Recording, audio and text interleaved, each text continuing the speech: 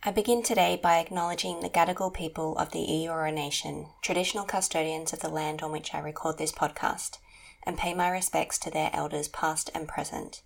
I extend that respect to Aboriginal and Torres Strait Islander people listening today. Aboriginal and Torres Strait Islander peoples have an intrinsic connection to this land and have cared for country for over 60,000 years, with their way of life having been devastated by colonisation.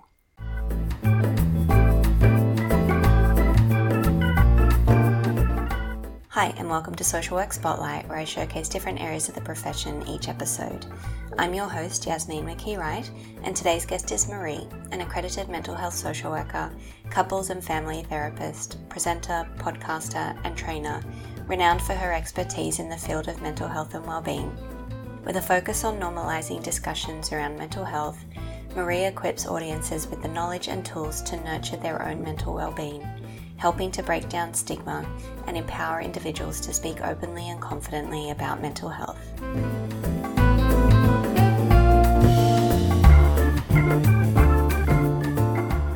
Welcome, Marie, back to the podcast. So happy to have the opportunity to speak with you a second time about your work.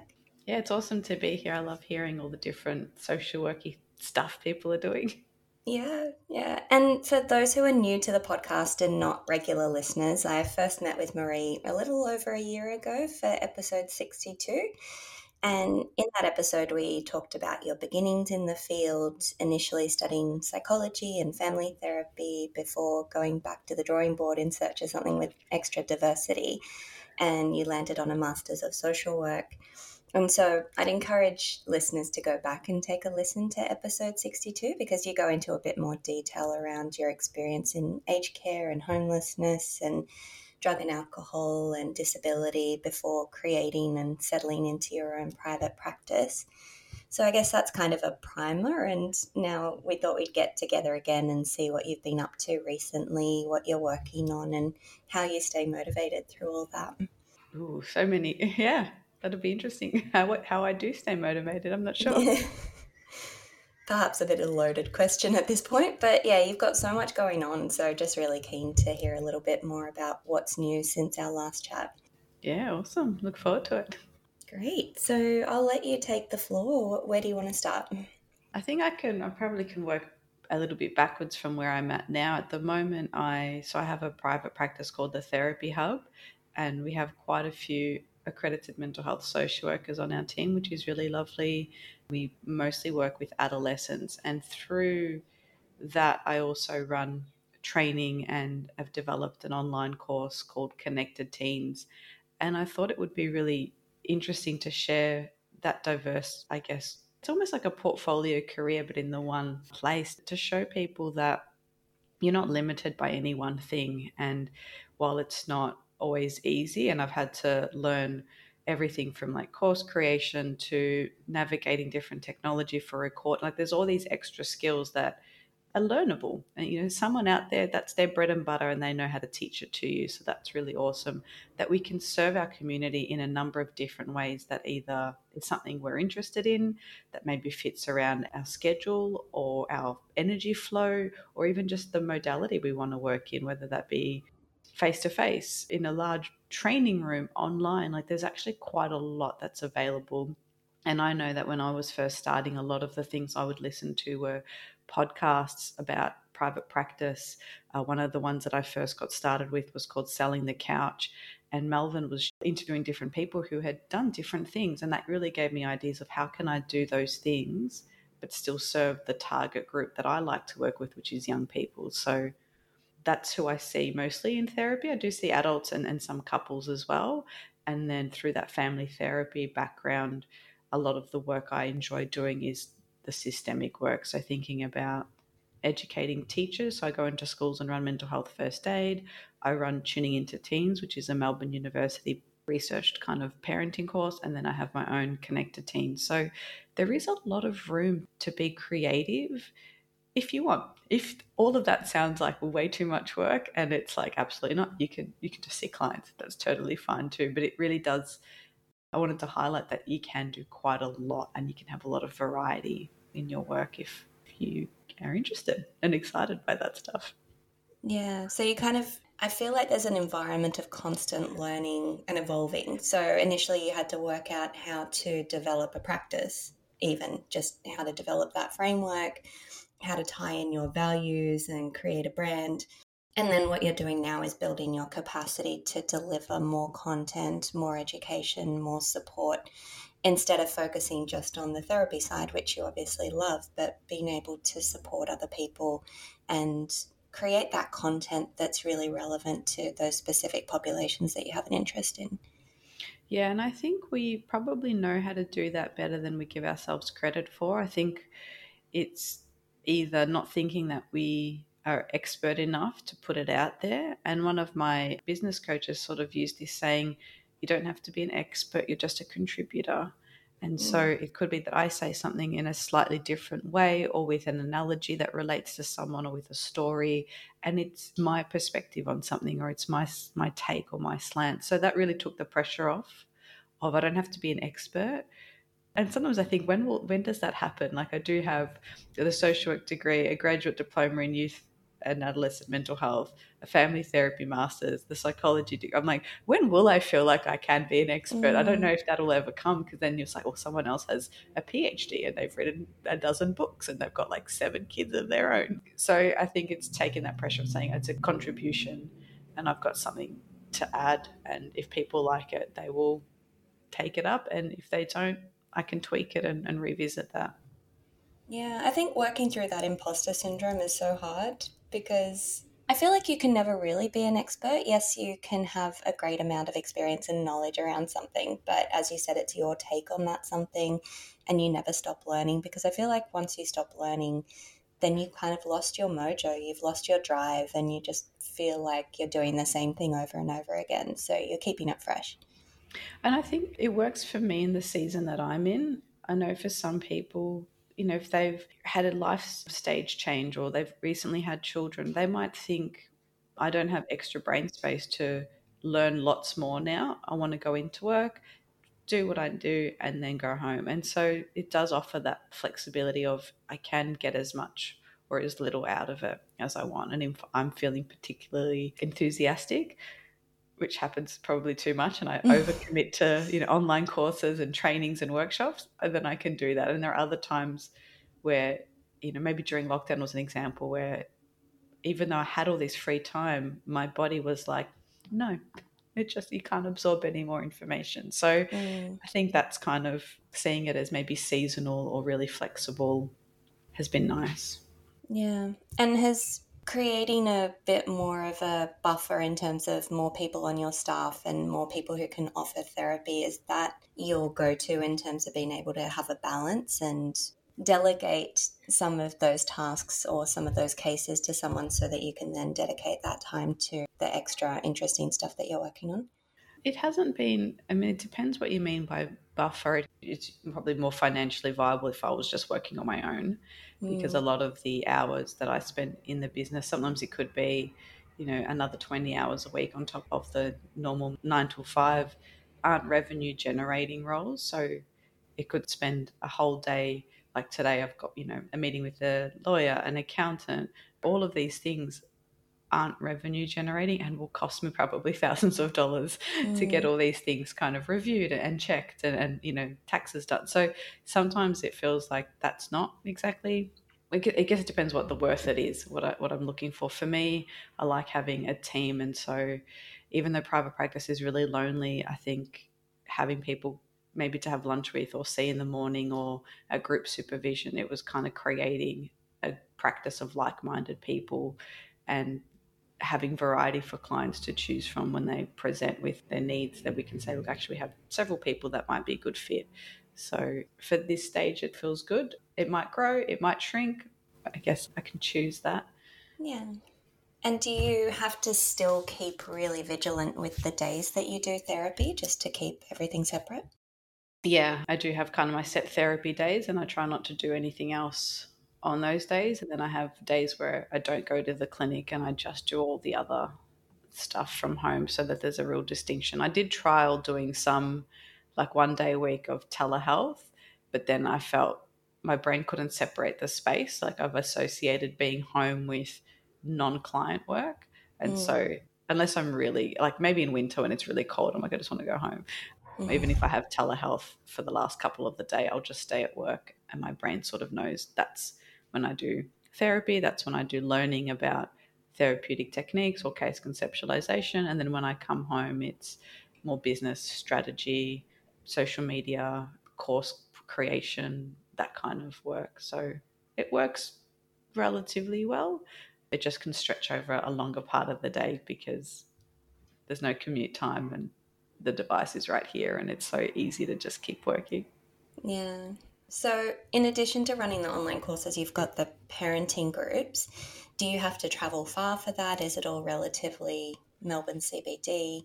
And yeah, how much time can you really dedicate to that?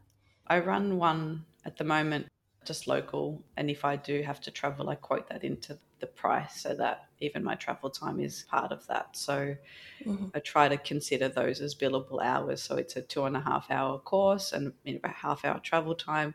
So I'll try not to, because they run in the evening. So let's say the one I've got at the moment is 6 to 8:30. I'll try not to start work till 11 or 12 to try and kind of manage that. Otherwise, if I do start my normal time, it ends up being a 12-hour day. So Mm-hmm. it's trying to, just like you would if you worked for somewhere else, take it as kind of time in lieu or flexi time, and try and wiggle the day around that. Otherwise, I get exhausted. Yeah, that makes sense. And what's been the main feedback from running those groups? Because it's always hard when you're delivering something for the first time. You kind of have an idea of the impact it will have and that it's reaching the right people, but sometimes in reality it's slightly different. Yeah, and one part of the way I get feedback, it's not just having. I mean, I do have that sort of sheet your hand at the end, but I also, when it's a multiple week course, I use it as a way to check in about someone's kind of learning. So at the start of the next session, I might sort of say, what was a takeaway from last week, or what's stuck with you, or what did you reflect on? And that's a really good kind of as we go feedback, almost like you would try and do in therapy. Like you're checking in constantly around, is this working, is this meeting your needs, like that feedback informed treatment. It just doesn't have to be on a Likert scale of 0 to 10, did I meet that, like it doesn't have to be that formal. But some of the things that I've got here, people are saying over the course of the last few weeks we've seen a change in behaviors and had fewer arguments. Someone else said, I was struggling with children and teenagers fighting with each other and with parents. I've learned to be more patient and talk more specifically about emotions.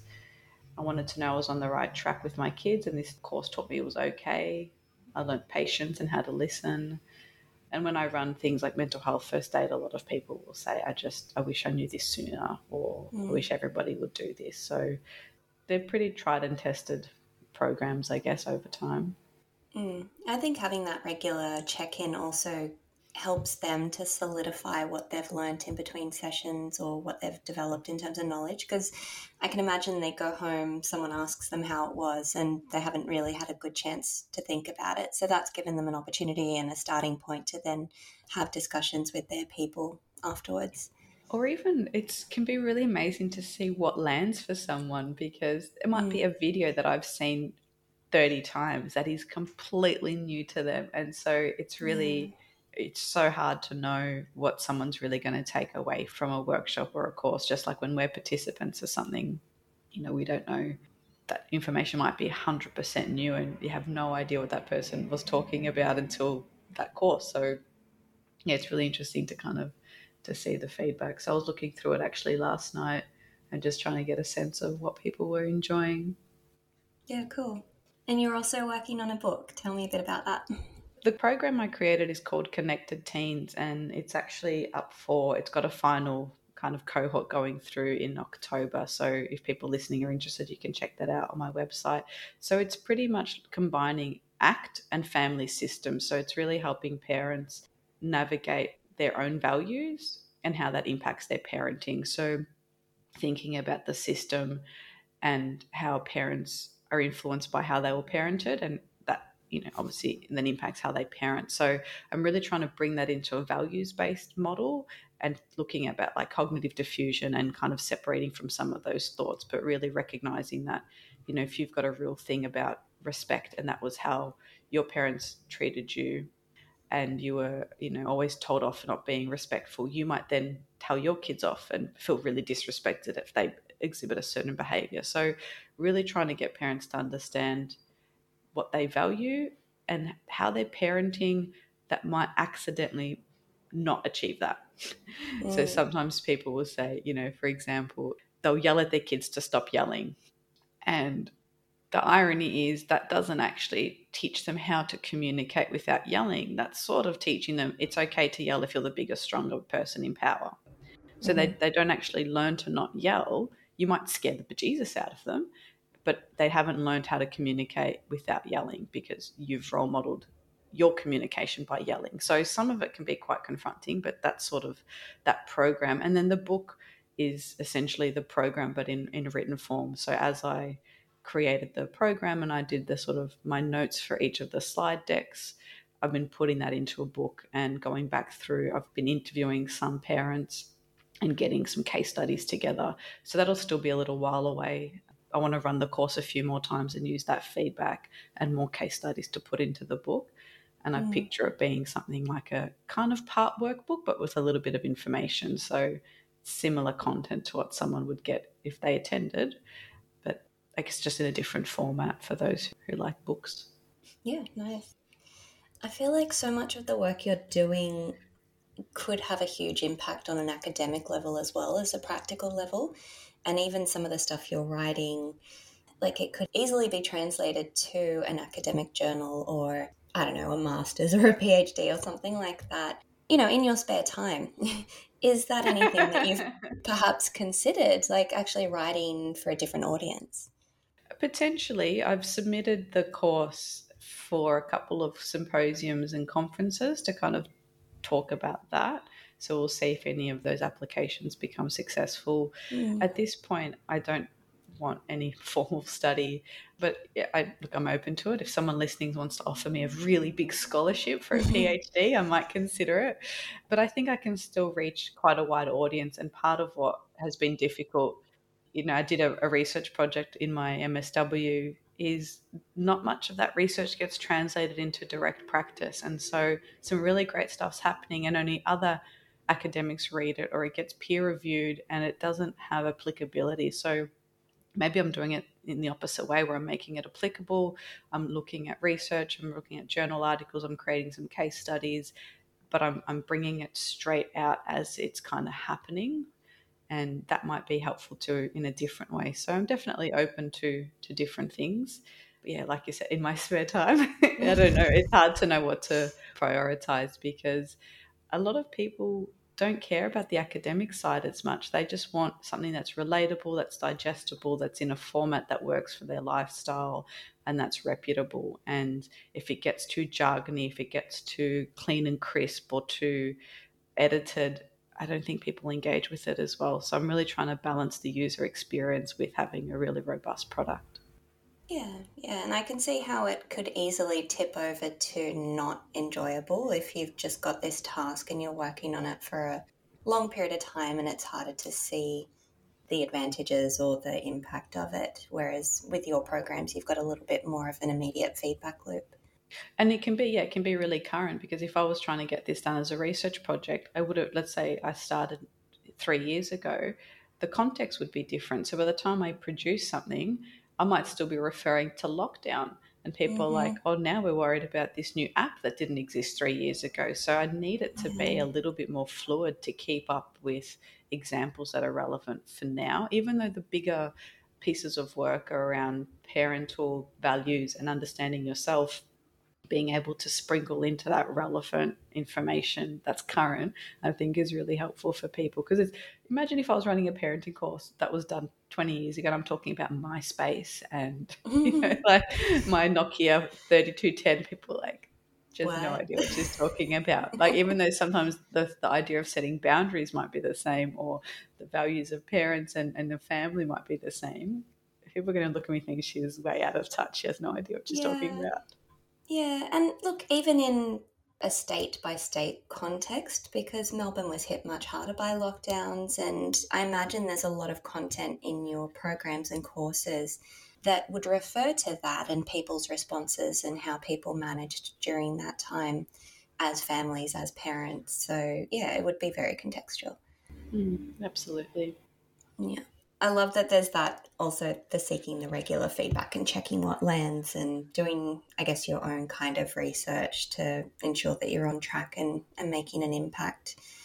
Is there anything else that you're working on at the moment that we haven't had a chance to chat about? So I'm running a free series of webinars for parents or teachers. So we've got one on school refusal, self-harm, and one's called My Teen Won't Talk to Me. So really around that connection bit. So I was trying to do sort of one a term and that just didn't happen. So I'm just pumping out 3 in October and just kind of getting them out. So there's that piece there just to keep people engaged with that world and giving them some bite-sized information.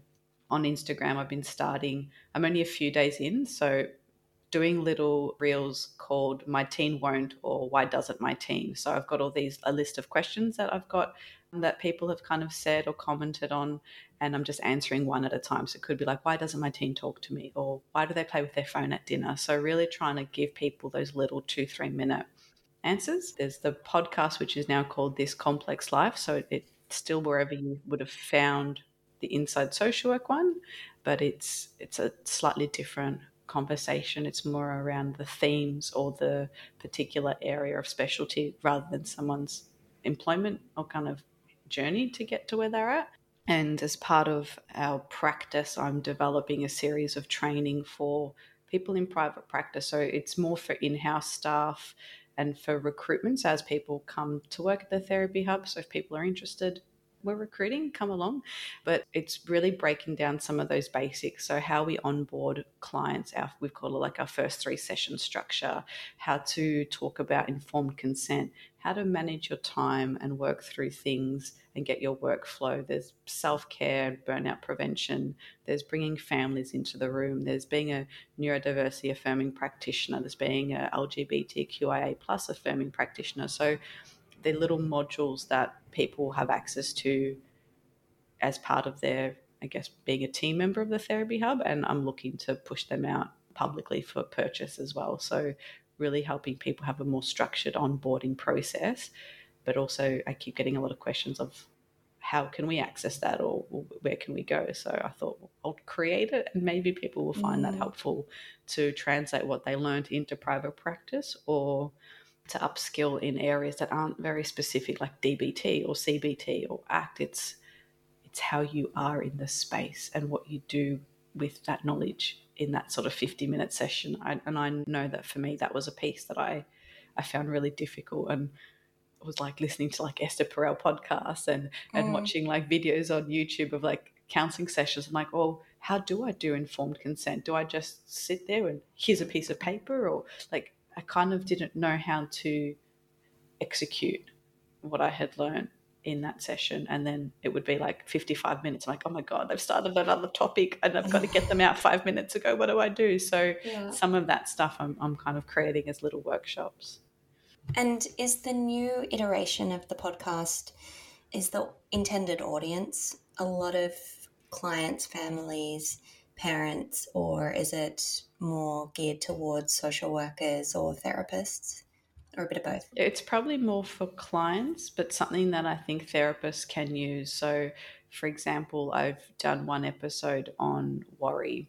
A therapist listening to it might find some analogies or a little bit of psycho ed that they find helpful. And it might also be an episode that they share with a client if their client is dealing with worry and wants to use the strategies involved. I've got another one about why don't people come to couples therapy. That might be helpful if someone's listening thinking, oh, that might be what's happening for my partner. But it could also be something that a therapist can listen to and think that might explain the hesitation in getting people through the door, or why I'm suggesting it to my client and they're struggling with their partner. So I'm still interviewing a lot of therapists, mental health social workers, and kind of people who work in that space. But the themes, the way I'm asking the questions, instead of it being like in the first season, I interviewed Caroline Burrows about EMDR, and we talked about how to become an EMDR therapist. What are the processes involved? What is EMDR with a clinician in mind? Now on the second version of the podcast, it's what to expect if you're in an EMDR therapy session, what questions to ask, what to know, what do you need to know as a client. So there is still an overlap. It's still in that therapy self-improvement space, but less about the journey to learn that skill and more how to teach it or share that with people. And what are some other topics or themes that you've got coming up? Yeah, I've got one on late diagnosed ADHD. So that'll be a 2-part series where I interview an ADHD coach about ADHD, and then she interviews me about what's the difference between a coach and therapist and how I would work, what I would do in therapy and how that's different from a coach. Got an episode coming up on grief.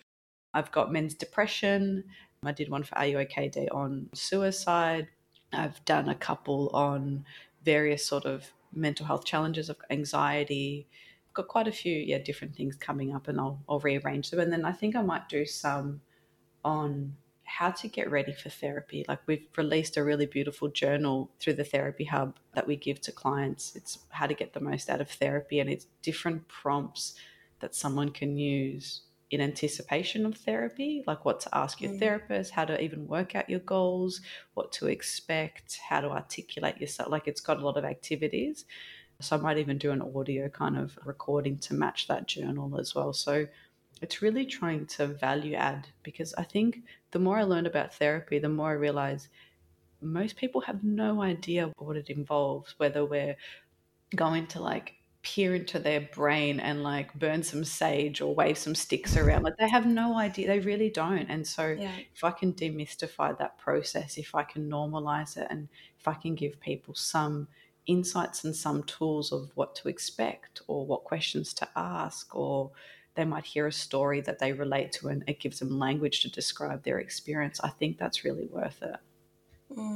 And even I get so many questions around what's a counselor, what's a psychologist, what's a therapist, what's a psychotherapist. Like, there are so many different terms to potentially explain a similar type of treatment, and it can get very confusing for people because someone will say, you should see a psychotherapist. They're like, but why? Like, what has this person got to offer me?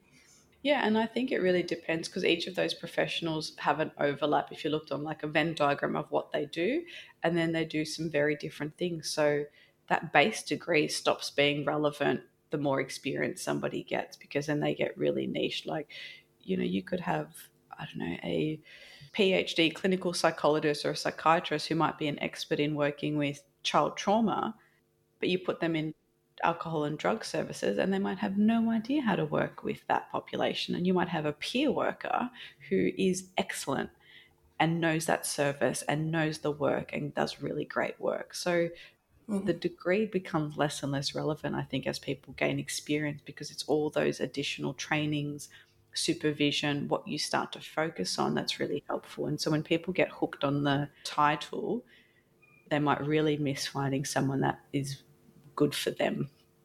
Yeah. Do you ever get a chance to slow down? Like, towards the end of the year, do you look forward to time off? Do you have to force yourself to take time off? What does that look like for you? Force is probably not the right word, because I do love time off, but I need to block it out. Otherwise things creep in. So I've gone through my diary now and I've blocked out like a monthly RDO for myself. And that feels really good. And so I've blocked that out on my calendar. It's sort of taken up. So I'm like, oh, okay, I have that to look forward to. I closed the practice for those kind of 2 weeks over Christmas. So at least I know there's nothing that I can do. If it burns down, the fire brigade will take care of it. Like, there's nothing more for me. And I tend to go hiking or camping. So I do a lot of things that take me away from digital things. Like, I'm surrounded by, I mean, people can't see, but I have like 2 screens, my laptop, my iPad, my phone, my microphone, bright light. Like, so I like to get away from that and be completely free. And then I have to pencil things in. Like, I was actually having supervision with a clinician yesterday, and they were new to private practice and they were struggling with that balance, because the day can creep out and they're like, oh, but if I just write one more report, or if I can just squeeze this in. And then they're like, but that's 6 billable hours. And then on top of that is all the other stuff. They were finding they were really exhausted, and we were looking at their diary. And one of the suggestions I had was to block in the important things first. Like, for me, it's like today I went to yoga before this recording. I'll go to the gym at the end of the day, and I book them in so that it forces me to leave. It holds me accountable. So maybe it's not force is the right word, but it helps me prioritize what I know I want to get done. Because if I work an extra hour, I'm not going to feel probably like I've achieved anything. But if I stop and go to the gym, I can always come back and finish something off, but at least it's given me that chance to get away, to do what I need to do. You know, I have a dog that comes and nudges me. He kind of knows when the sun's going down, it's walk time. So that holds me accountable too. So I like to work in like little sprints, and I think I've noticed my energy fluctuates. So I might do like a 60-hour week, and then I might do a 30-hour week. Like I just have to, as long as the client work's prioritize, I'm happy to work in little sprints. Yeah. You said before you love having a team, you love supporting a team. How does, I guess, having your experience and your training in social work, what sort of skills and capacity do you think you bring to that team environment as a leader? I think it's definitely a willingness to learn and to try. So just like I learned to do therapy and have supervision for therapy, I'm learning to be a leader. So I'll read books, I'll listen to podcasts, I have a business coach, I'll talk about human resource. Maybe not challenges is the right word, but I really want to get it right, and I'm really willing to learn and take on feedback, and then putting the things in place to role model that authenticity. Like I don't always get it right, but I'm prepared to keep trying. And I'll deal with my own stuff in my therapy. I deal with client work in supervision, and then I have peers and coaches for leadership. So I think I can role model that willingness to keep learning, to keep trying. And also thinking about the system. Like one lecture that probably is what got me into my first job, it was a guest lecture from Brian Littman, who founded Winteringham, and he came in and he made this thing around you give your best hours of the day for the best days of the week and the best years of your life to work. We want work to be a good place.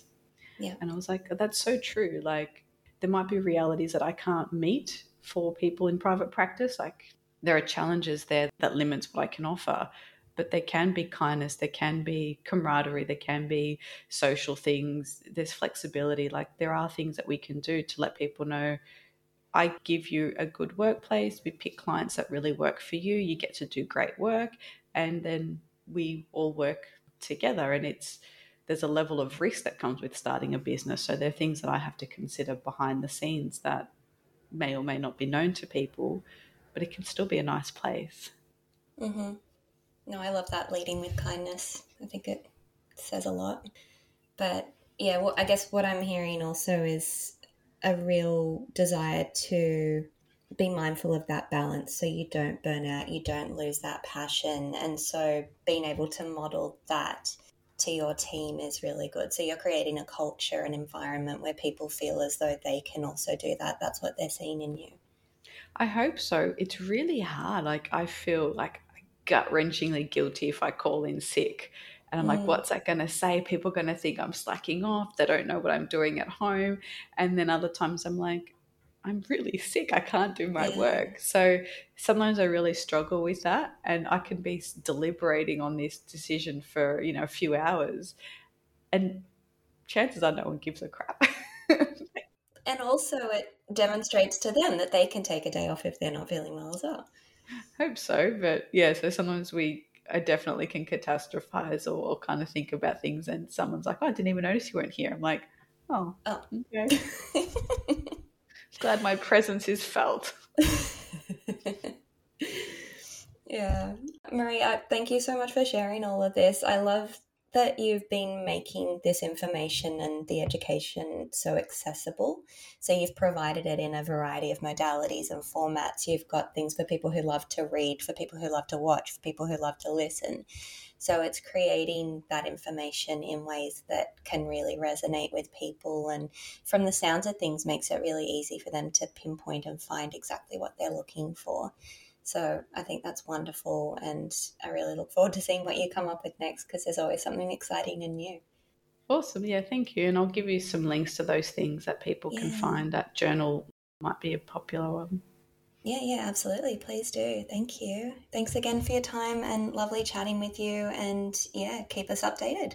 Will do.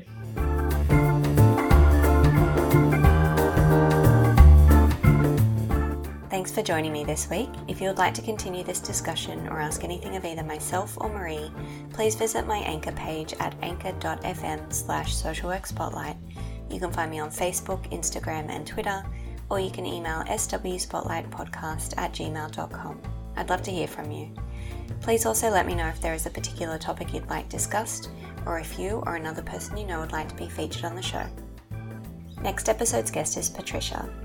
Born in Zambia, Patricia has qualifications in social work and social policy, and her experience spans working in government and non-government organisations and co-authoring a chapter of a clinical handbook in adolescent medicine. Her experience as a mother of a child with a terminal illness inspired her to write a book, and she's now working on a follow-up novel. I release a new episode every 2 weeks. Please subscribe to my podcast so you're notified when this next episode is available. See you next time.